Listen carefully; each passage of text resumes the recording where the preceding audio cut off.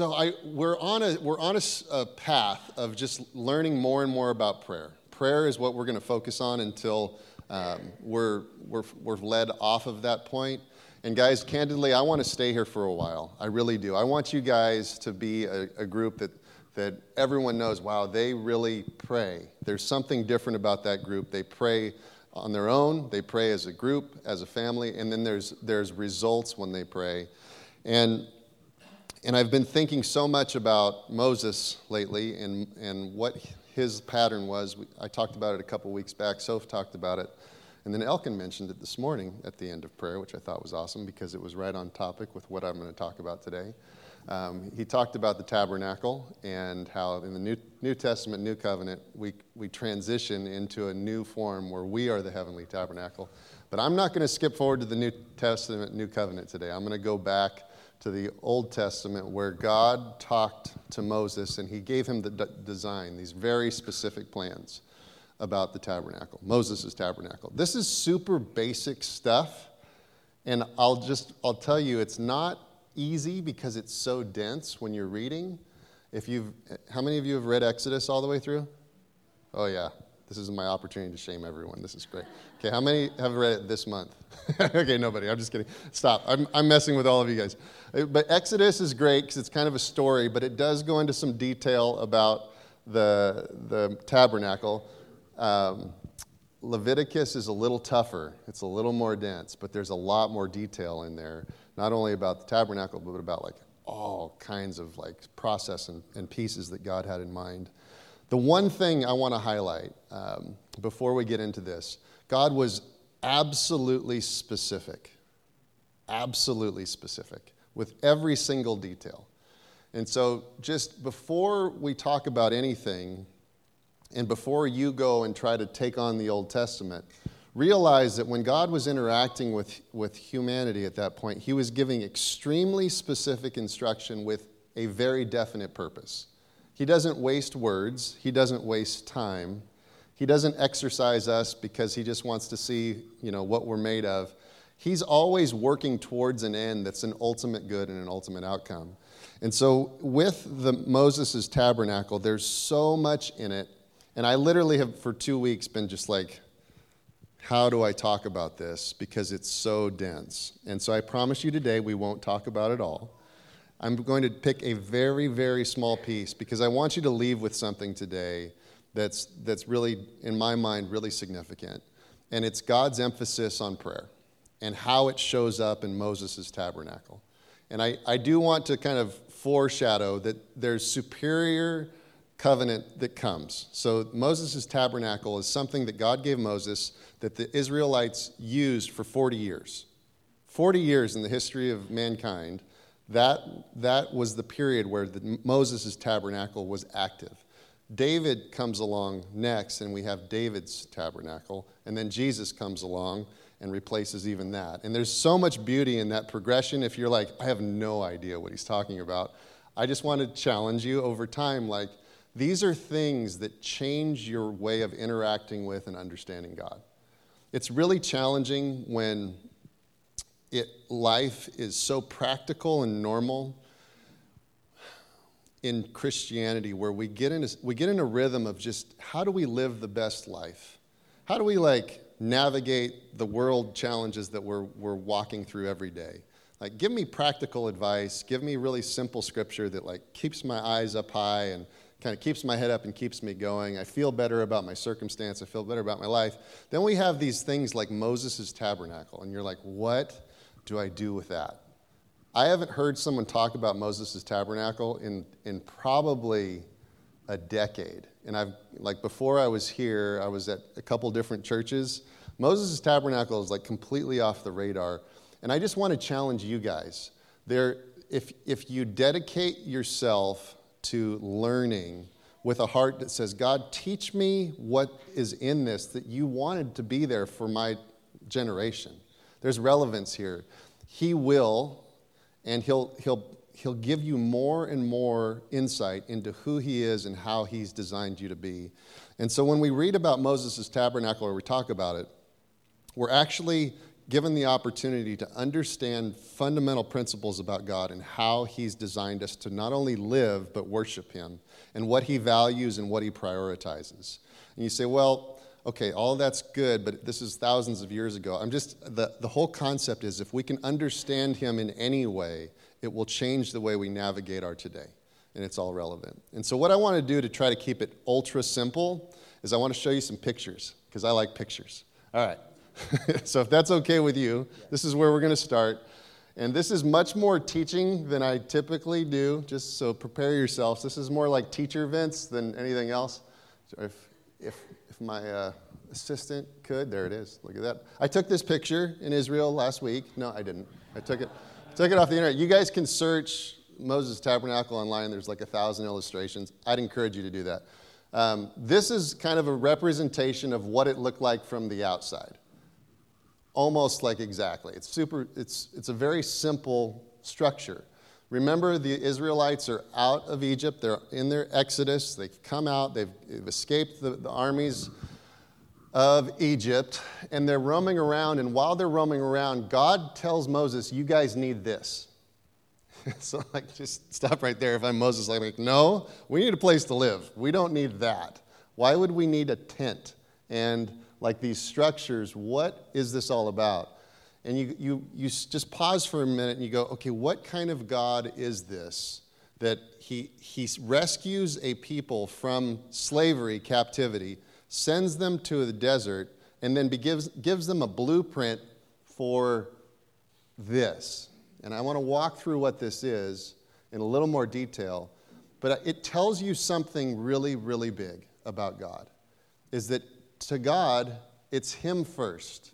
It's rewiring our thought life, our priorities, our understanding of what matters to his perspective that has to trump everything else in our life. And as we talk about prayer, I want you guys to think about this. Prayer is one of the most fundamental things that it is a foreign concept to what actually would normally help you through your day and your life. It is something that acknowledges an other, a God, that is outside of everything that's practical and natural. And it says, this act, this thing I'm doing is connecting me with something that there's no logic in the natural sense. I have natural needs. I have physical needs. I have financial needs. I have material needs. I have emotional needs. I have all these needs that are local, that we can touch and feel, man to man, woman to woman, person to person. God introduces things like this in the Bible, and he's physically pointing us to a different perspective on what matters. This is a completely other way of approaching life. And so what he's done here is he's given Moses he calls it a blueprint, that not only gives them a way of practicing worship, but it points forward to a Messiah who's coming. And he does this while they're in the desert during a 40-year period. I want you to think for a moment about your life and think about, I have these seasons that are totally unpredictable and seem like they're completely off range in terms of what I'd hoped to do and hoped to be. And there are periods of time where it feels like there's nothing going right and very challenging. It's heavy, it's hard, I feel lost, I'm wandering, I know God's with me, but it's really not where I'd hoped to be in this moment. And I actually have dreams and visions for where I'm supposed to be. What I think is interesting and a pattern we can take hold of is in those seasons of great challenge and confusion, God does things like reveal himself in a really profound way that in the moment may not feel like it's significant, but for the Israelites and the people of Israel, they were getting a blueprint to the very nature of Jesus and then the very life of all humanity that would serve God forever while they were out there roaming around in a desert. And I would just caution you guys to pause in your moment, whether it's a wonderful moment, whether it's a really challenging moment. You can go like, I'm in the desert, or I'm like in Canaan, and I'm in the promised land, or I'm like somewhere between the promised land. I would challenge you to slow down and connect with the God who is absolutely comfortable revealing the deepest parts of himself, regardless of how you feel in the season that you're in. And I would make sure that in the season that you're in, you're able to take hold completely of God and agree with him on the topics he's focused on in your life, meditate on the things that he's bringing up, not forcing the conversation forward or backwards to a place you'd rather be or a place you came from, but stopping and going, God, if you want to reveal a way for me to apprehend you out here in this desert, I'm willing to do it, even if it's something as strange as that. Because whatever you say, it's always better, not just for me, but for everyone around me. And maybe I'm big enough that even generations beyond me could benefit from my willingness in this season to say, yes, I'm willing to learn and listen to you. And so Moses was courageous. He was brave. He knew the way physically to the promised land, but he knew that there was a bigger priority. He had to stay in lockstep with God, and he had to connect with Jesus, not Jesus for him, but with God in that season and listen and obey and not force the conversation forward. You guys remember Moses eventually hit the rock and God was like, you actually can't come to the promised land now? I always was like, wow, like that's crazy. Moses was like, this is enough. It's really like in his heart. He's like, this is enough. We do not need to be out here any longer suffering. We have to go to the promised land. This is enough. And he hits that rock out of an act of defiance in his heart because he wasn't willing in that moment to say, I'll do this for the rest of my life if this is the best for me and this people. And I'll tell you guys, all of us are at risk of calling on God's grace rather than his partnership because our seasons get confusing and challenging. And I just want you guys to just remember Moses, and then I want to start giving you pictures like this that start to shape your legacy. Your legacy is not what you've done. Your legacy is the family you've been grafted into. Moses is your father. He's a forefather to you. He made amazing choices and had great revelation and encounter that opened doors for multiple generations, and that's who you are supposed to be. Okay? So let's talk about Moses' tabernacle for a moment. I'm going to give you the super fast flyby version, and then at the end, I have for all of my little academics in here and I'm one of those that likes to study this stuff in depth. There's a great book I'll recommend for you that if you want to go like crazy and have 50,000 scriptures like in your mind related to this, they're all there. So I'll point you to that book. But I want you guys to be able to kind of at a really superficial level understand the concept of this. This is where God introduces the idea of sacrifice, blood sacrifice. He actually did it back in Egypt when he made them put blood over the doors so that the angel would pass over and not kill them. Blood sacrifice is a theme throughout the Bible, but this is where the Levitical priesthood really takes off. So if any of this is like just totally over your head, don't worry about it. It's okay. But what God does is he has all these tribes, all these people of Israel, and he sets aside one tribe. So there's 12 tribes of Israel, so there's probably in this group there would be 2 of us, but if you're going to be acting in this part of the program, you have to be a man and you have to be of a certain age and you have to have like no defects. And he narrows it down to the people that can participate in the actual work of the tabernacle. It's a very, very select group within the select group of Israel. And what they do is they have these different stages that God has designed. And so you have the outer gates. You can kind of look up here and see the picture. Let's go to the next slide so you guys get this image of the outside. Go to the next slide. This gives it in detail. And I'm just going to fly through this. So you have the outer gates kind of represented with that white. This first item here on the right, we're going from right to left, and we're working towards the Ark of the Covenant, which is where the presence of God was. So on the right, you have the altar of burnt offerings. So the altar. This is where you would bring like a bull in. They'd kill the bull as a sacrifice. Okay, the next thing you have is the laver. This is like a little washing. It's a water. Like think of a fountain, but without the fountain part. It's just a bowl, and it's full of water, and it's kind of where they'd wash their hands as priests before they purified. know this, no member of the tribe of Israel could go past these gates. They would bring their sacrifice in, but once they got to that second section over there, the holy, see up on top, outer courtyard, holy place, holy of holies. Holy place, holy of holies, no one goes in there. Remember, Moses went in there. The priest who is doing his duty like on a schedule, he could go in there. We could never go in there. So you have the altar where they do the burnt offerings, the laver where they wash their hands, then they go in through the door. So then we're inside that tent that you guys saw. In the tent on the right, you have the table of showbread. So that's like the bread you take at communion. It's kind of like that. Similar concept, bread. On the left, you have, it says menorah. It was a candlestick. It was like 60, there's 66 pieces of it. It's pretty fascinating. It correlates with the scripture. There's 66 books in the Bible. There's all kinds of wonderful stuff you can get into if you want to dive into it. But it's lit, and it brings light to that room. It's a candlestick. The next thing, altar of incense. And that's where we're going to stop today, the altar of incense. Because what we're talking about is prayer. But I want to point to a few scriptures, and I want to give you a sense of what this was, what happened and how this worked for them. So let me point you to one scripture. Go to the next slide really quick, and we'll come back to this. I think I've got it. Go to one more. No, I didn't put it up there. Sorry, let me give you the Revelation scripture. Is that in there?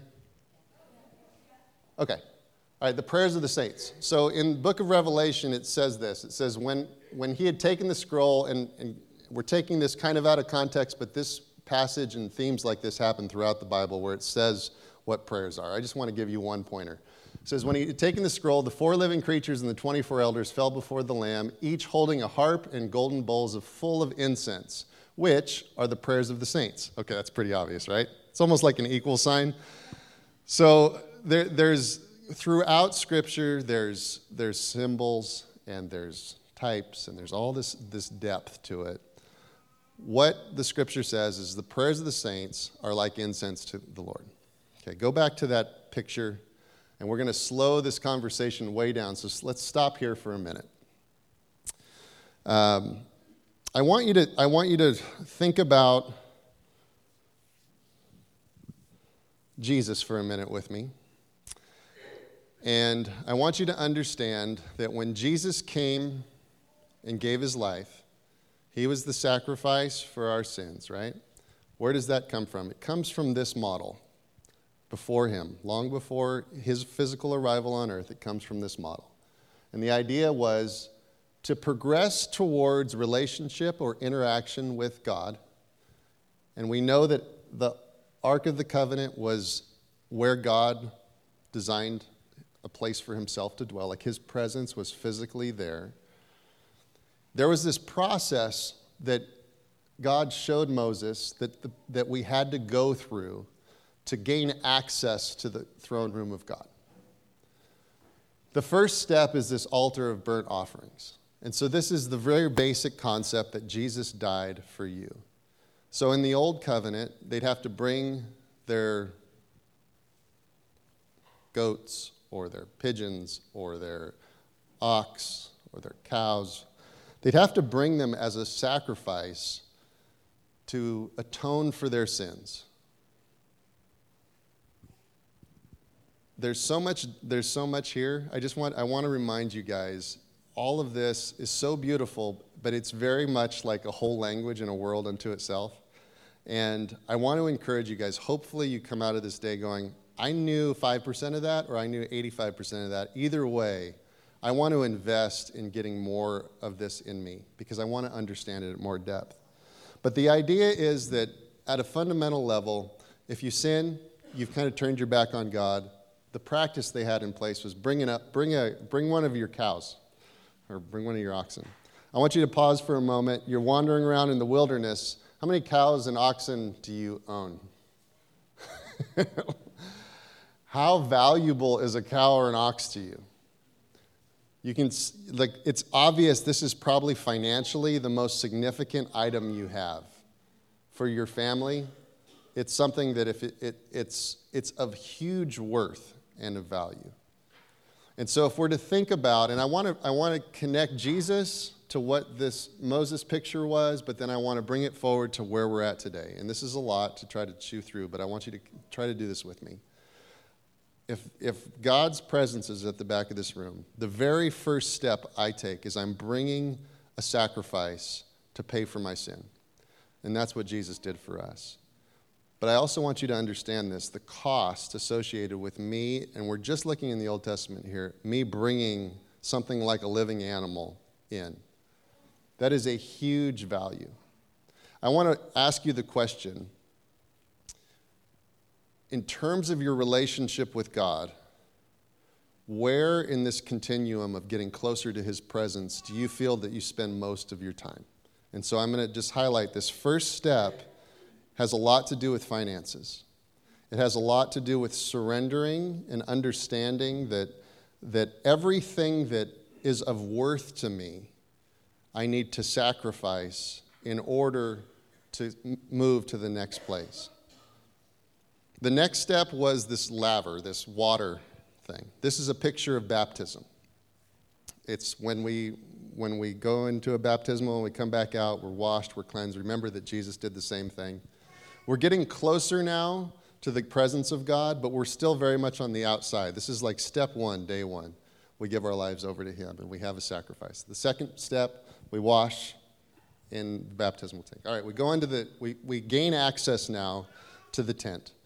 In the tent, on our left, is a candlestick. Candlestick throughout the Bible is pointed to as like a picture of the Word, the Bible, like Scripture. And so it's a light. It brings light to us. Jesus was also called the light of the world, right? So there's this picture of understanding and interacting with the light as it brings me closer to, but not quite to, the presence of God. On the right, we have this table of showbread. The table, you guys remember what Jesus did before he died? They all get together and they break bread. That's the communion. It's the connection with the community. It's what we do when we lean on and interact with one another. Okay, and then this next step is this altar of incense and prayer. Then behind that, I'll just give you the picture so we can complete it here, is you got the veil, right? We have the veil behind this altar, and then behind that is the actual presence of God. Okay, so that's the end of the Sunday school lesson. I apologize in advance because I know it's just a lot of content for a Sunday morning. But I want you guys to think about this for a moment. You have an opportunity when you interact with God, and when you interact with like your faith, and when you interact with how do I mature and grow in this life, you need to develop a practice at each of those stations. And those stations are absolutely relevant to us today. The sacrifice at the altar, where we're bringing not only like our physical and natural worth to him, but we're agreeing with Jesus as someone that did that completely for us. That allows us, that reminds us daily to say, okay, like God, this is yours. This whole thing is completely yours. Okay, fast forward, baptism. I remember that I died to my sins and I'm resurrected again. Take another step, word. I invest in, I fill myself up with the word. It's light to me, it's strength to me. I turn to my right, fellowship. I have the showbread. I understand what it means to be in connection and in relationship with other believers because it's part of my progression towards his presence. But then there's this station here that we want to focus on today. It's the station of incense. Like all the other stations, there's huge write-ups in the book of Exodus and other books about what's in detail there. This is what I want you to consider. What's closest to God's presence in all of those things I mentioned? It wasn't the financial sacrifice at the very front or the identification with like repentance. That's really where you begin to translate the idea of the sacrifice. It wasn't in baptism. It wasn't in the reading of the word. It wasn't in the showbread. The closest thing to the veil, the closest thing to the presence of God was prayer. Incense. I've been thinking about our life and the ways in which like we navigate and work on getting closer and closer to God. So many times we prioritize the reading of the word, which is obviously essential. You can't get to prayer unless you have the word. You have to go through all of these stages to progress towards the presence of God. But so many of us just, we invest in the Word, but it's like, I really love reading the Word, but I hate people. And we got communion over here, like we have the showbread over here. It's like, I do not want to go to a cell group. I don't want to talk to my friends about God. I don't want to interact with Christians. They're awful. I'd rather just learn about God. Or take it a step further back. It's like, yeah, I was baptized, but like, I was cleansed once. I don't have to worry about being pure and purification. Like, that was done. It's not a process that I need to worry about anymore. God's grace covers me. I don't need to worry about my life as much. I make mistakes. We all make mistakes. We don't need to think about those things. I'm curious that prayer is the closest thing to His presence. Because I think it's something that we don't have the perspective of when we pray, that it's actually the peace that's right outside the door of Him standing right there. I think so often when we pray, we're approaching it with ourselves in mind. It's like my world is what I'm presenting to Him. Like, maybe I'm better than I was 5 years ago, but there's still immaturity in my presentation of what goes on in that space. If you were to visualize and think about, okay, this, like even this picture, this progression, there's a curtain. Behind this curtain, God is there. And if you read the Bible, it shows us that like Israel followed His presence around. You guys remember the cloud is over this by day and the fire is over this by night. He's literally over the Ark of the Covenant, and it's visible for all of Israel to see. So you actually have a manifestation, like a material, I can see it. God is behind this curtain. Prayer is on the other side of it. And I just want you to like pull the symbols away and say Jesus is standing behind a curtain. He's right there. And what's on this side of it is your prayer and your incense to Him. I wonder if the nature of your prayer would change if you knew He was right on the other side of this curtain. I wonder if it would be lists of needs and frustration with past events that would dominate your conversation if you knew He was right there listening. And in fact, it wasn't just that He's listening when you make the prayer, it's that it actually is, it's a substance that's put into this altar, and it has an aroma that constantly is lifted before Him. It's something He's not just aware of when you're there face to face or you're there in that act of prayer. It's something that you leave behind when you leave the room. And I just think about the pace at which we go when we approach prayer. The pace that allows us to run in, oftentimes with anxiety, and go, I really need you to address all this stuff. Wait, I can't say it that way. Jesus, thank you so much for helping me. like you get better and better at the language. But the truth is, you've actually like raced through all of these steps that God ordained. And He's like, these are really significant steps. You cannot move past the altar and get cleansed with the laver, where it's like sanctification, holiness. Like that's kind of the picture that's done there. And then once you do that, once you focus on sanctification and you're kind of cleaned up, you move into this place where communion with other believers is absolutely formative and essential.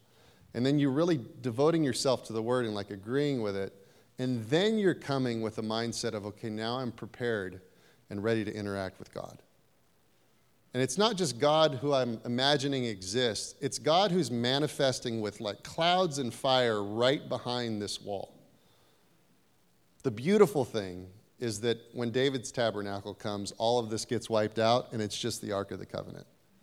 And then the even more amazing thing, when Jesus comes, it's just the Ark of the Covenant. And it's complete access, and it's not a physical space anymore. But I want you to think about this pattern, this way that God said, this is how you need to approach me because I'm holy. This pattern is so fundamental to how we should approach our prayer life. And consider this interaction with a holy God that's so big, so other, that he can move all things on earth in a moment. But he demands that we slow down in our desert and we agree with a process where we're saved, cleansed, sanctified, filled up with fellowship, filled up with his word, filled up then with the opportunity to interact with him in prayer, and then ultimately we encounter God himself. The pace at which you have to go to connect with this is so much slower than you probably are moving in life. And I want you to consider your pace, and I want you to consider the absolute, prescriptive way that God interacted with humanity for so long. And I want you to contrast that with this, like a really loose grace that says, oh, you can, it's all really easy.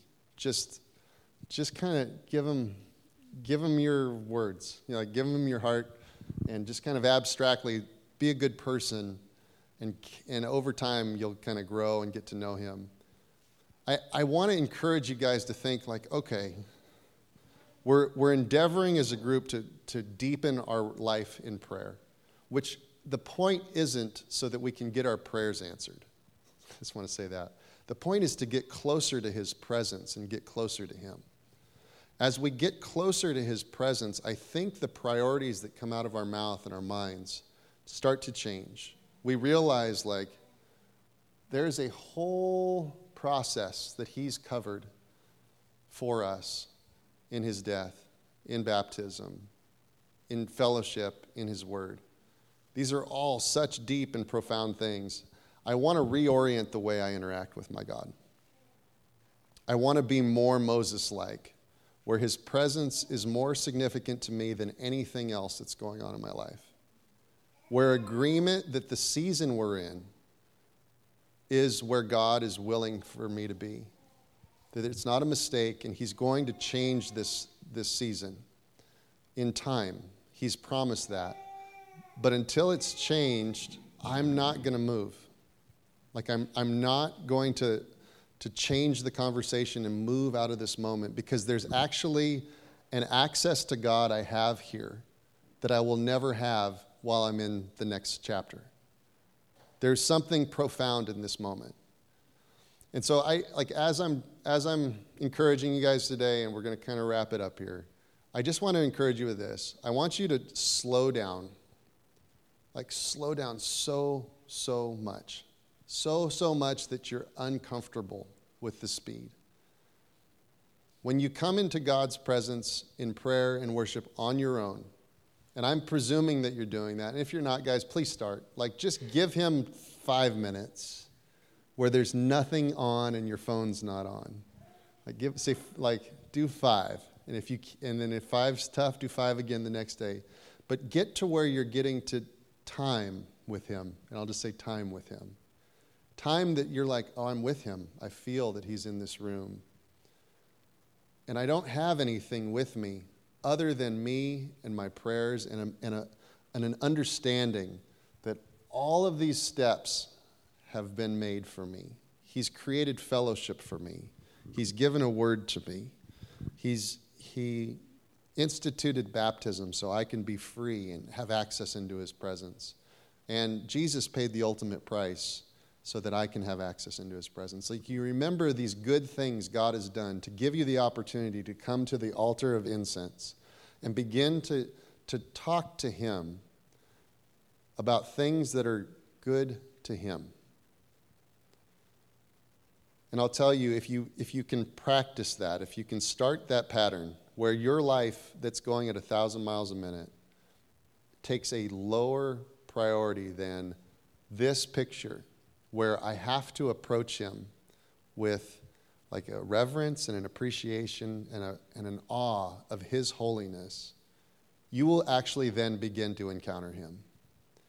But if you approach him like in a consumer fashion where you're moving so fast and you need something back, and prayer is this like request center where it's like you put in a ticket and maybe if I make it enough, or if I'm faithful enough, or I perform in the right way, maybe the conveyor belt brings me like a toy, like back, like he hears me.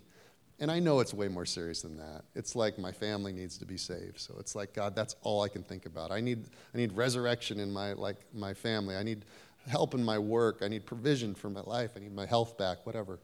These are big topics. But God saw a whole people, like a whole generation of people. The ones he said, these are mine. I'm choosing them from all the people on the earth.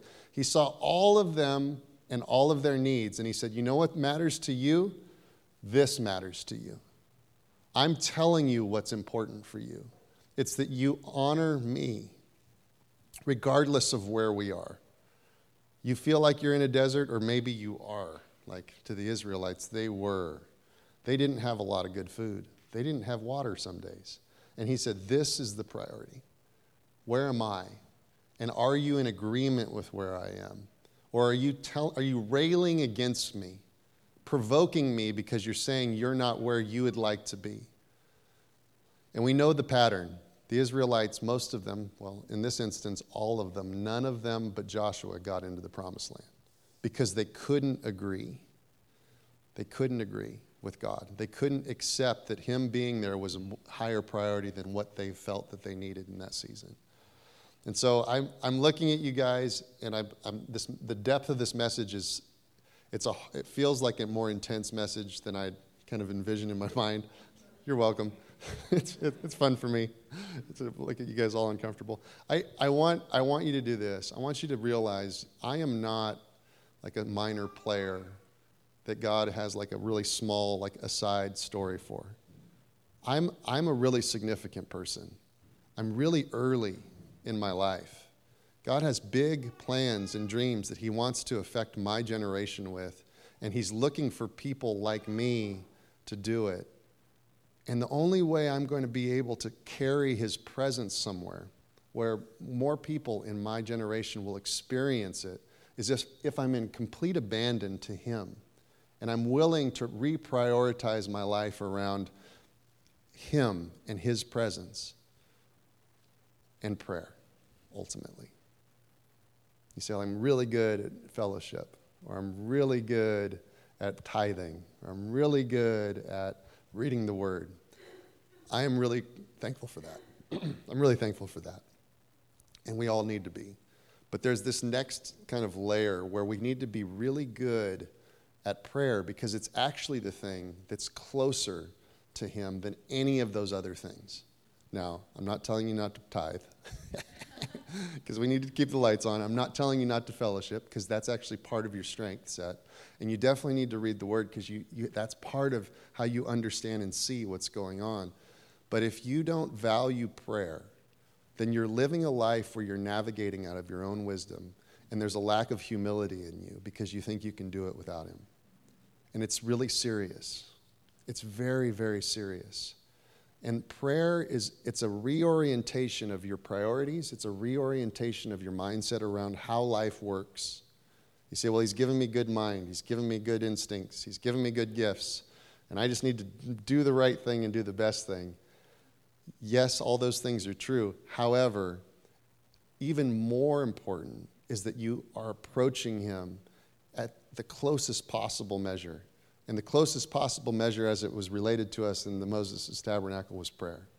It was you right there up next to that curtain, like holding on to this. It's a big bowl of incense is what it is. But it's you that you're sitting there right outside of his door, and he hears every word. And then when you leave, he celebrates the courage that it took for you to put those concerns there. And he celebrates the heart that says, I agree with you, God, you're good in this season. When you're in the middle of the desert, wandering around, but you slowed down to connect with him in prayer. If you're moving fast and you're fixated on the end goal and the end game, you don't have time to kneel while you're in the desert. You're scouting out the next kill for food. I'm looking at my hunter friend. You're scouting out like the destination that we're going to or we've been promised. And there's no time, there's no value to slow down and say, God, I'm here right outside your door. And I want you to hear me and I want to hear you. And that's what Jesus has made available to all of us. His death made us priests. I'm going to read you one scripture that kind of ties it all to where we're at currently. Did I put it in there? I'm not going to read this one. This was about the cloud and the glory. So that if you don't know the story, there's a cloud and fire that the Israelites literally follow around for 40 years. That's pretty cool. Let's go to the next one. Did I put it up there? Okay, let me read it to you. It's right here. Hebrews 9, 11 through 15. It says, "But Christ came as high priest of good things to come, with the greater and more perfect tabernacle, not made with hands, that is, not of this creation. Not with the blood of goats and calves, but with his own blood he entered the most holy place once for all, having obtained eternal redemption. For if the blood of bulls and goats and the ashes of a heifer, sprinkling the unclean, sanctifies for the purifying of the flesh, how much more shall the blood of Christ, who through the eternal Spirit offered himself without spot to God, cleanse your conscience from dead works to serve the living God?" So the question is, like, how clean and clear is your approach to God now that Jesus paid the price for you? So the Hebrews is saying, like, you have the right to be right there, and it actually says that Jesus was the veil. Like, you guys remember when when he died on the cross, the veil was torn? That's the picture, is that the veil came down because Jesus died. So then as we sit with our prayers, we're not outside of a veil anymore, and God's on the other side, and we're wondering if he's there. It's actually gone, and he's standing right there in the room. He's listening clearly to every word you say, every thought of your mind, every kind of concern of your heart. He hears it directly, and it's such a privilege. And I just want to end today by telling you how proud I am of you guys, because I know most of your stories. I know the life you're attempting to live, where it's like, God, I want the more that you have for me. I want to be a courageous person that just says, yes, like, I'll go where the fire and the cloud are. My career is important because you gave it to me, but if you change it, it's cool. It's where I want to go. I want to go where you are. My family, the vision I had for it was one thing, but if it's this other thing, I'm going with you, and we're there. My dreams are basically increasingly your dreams. And so I know that that's the heart of everyone here, and I want to commend you, because when you go to him in prayer, you're going to him in an act of great courage. It's something he values so deeply, because he's listening, and he sees that when you pray and you say, God, not my will, but your will be done. God, your hand, like in my family, your hand on my friends, your ways, God, like, teach me to partner with you. When you start to agree with him that, God, if it's like Canaan or if it's the desert, I'm with you. We're in this. I celebrate you, and we are together. When he sees you praying prayers that way, he says, that's my son. Like, that's what I died for. That's my daughter. That's what I died for. That is the person of courage that I can invest in with my presence. And so today as we leave, I just want you guys to do this. I want you, one, to leave here knowing that, like, the canvas is clean. It's done, it's swept clean. Like, I often think of, like, my interaction with God, and I try every time to say, like, a blank canvas picture. Like, I make sure there's nothing on it. I always enter the room, and there's all kinds of stuff on it. There's like 5 kids, beautiful wife, no problems there. There's always things on my canvas, and I'm like, speak to these things. But before I do, I always go, okay. That's not where we're starting this interaction. We're going to wipe it clean. And God, I have access to you. That is the great miracle. Like, I'm here with you, and I'm so thankful. I'm so thankful I am so appreciative that it's me and you face to face, and that Jesus paved the way so I can just come in and we can talk. And God, before I even begin to mention any concerns on my heart, I want to celebrate all the good outcomes that you're making happen in my life. I want to celebrate the long story that I'm in, not the moment I'm in. I want to thank you for all of these good things. And those I realize are prayers. That's incense I'm leaving behind. Like I'm putting that before God. And he goes, I'm so proud of you. I'm so proud of you. Like he knows my hip hurts. He knows my toe hurts. He knows I can't do physically what I want to do. He knows like I've got concerns at work or my family. I'm trying to like clear the page and just go, God, it's such a privilege to be here like face to face. It's such a privilege that you hear me, and you don't even hear me, just hear me. You meditate on. You like sit in the incense of my offering of prayer to you. And so I want you guys to know when you do that in your car, at your house, it's that valuable to God. Not just from your perspective, like this is important to me. It's from his perspective, like, wow, another one understands what's happened here. And Jesus is sitting up there and he's like, oh, look at my kid. Look what he's doing. This is amazing. Of course we're going to help him. Of course we're going to strengthen him. Of course I've got his back. Of course generations will know the sacrifice that they made. And it's all on the back of prayer. But not prayer because it's like this checklist, but relationship where it's like me and God, we connect. And he is excited and I'm excited and I see the value. I see the all that went into getting me to this place.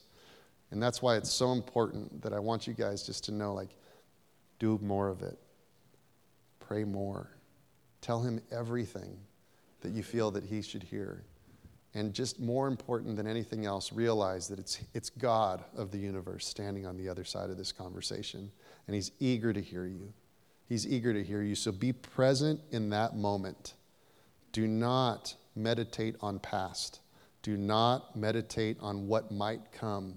Be present in that moment. And once you connect with him in that moment where you're slowed down and it's me and him in that tent. And it's like the car was coming, I'm in a car 100 miles an hour. And all of a sudden I slow down to a stop and I get out. Now I'm with him. However long that takes, that's what the beginning of your prayer time needs to look like. Like just slow it down. And once he's there, say thank you for being here. And I promise you it'll change everything about how you pray. And I promise you it will bring you back. You'll come back. It won't be a labor to come back to that moment. So there's my advice to you. All right, I want to pray for you guys. I want to pray that, one, some of you just get released from anxiety and stress. We've been praying for this for, it feels like months over you guys, because I know it's something that it's in our culture, it's in our way. And I want you to know it's very difficult to slow down and connect with God if I'm going 100 miles an hour. And sometimes we're just tied too tightly to things that are present, more often things that are past, or things that we're worried about to come. If we slow down into this moment and Jesus is in front of me, I actually at times can slow down. But I want to pray that God will release you guys from past and future, and we can get a little bit more into the moment and actually connect with God. And I really am excited because I know he's going to begin to meet you guys in more profound ways. So let me pray for you. Father, I just thank you so much for these hungry hearts. I thank you for the great courage that's in this room. I thank you, God, that you've made these people as warriors of strength and courage with great hope and great perseverance.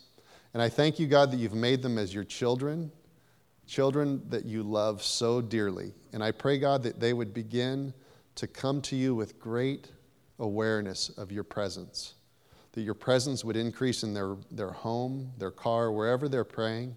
They'd begin to feel you in that space. They begin to connect with you with great confidence. And we just pray, God, that any anxiety and stress, either from their past or their concerns for their future, would be silenced in the name of Jesus.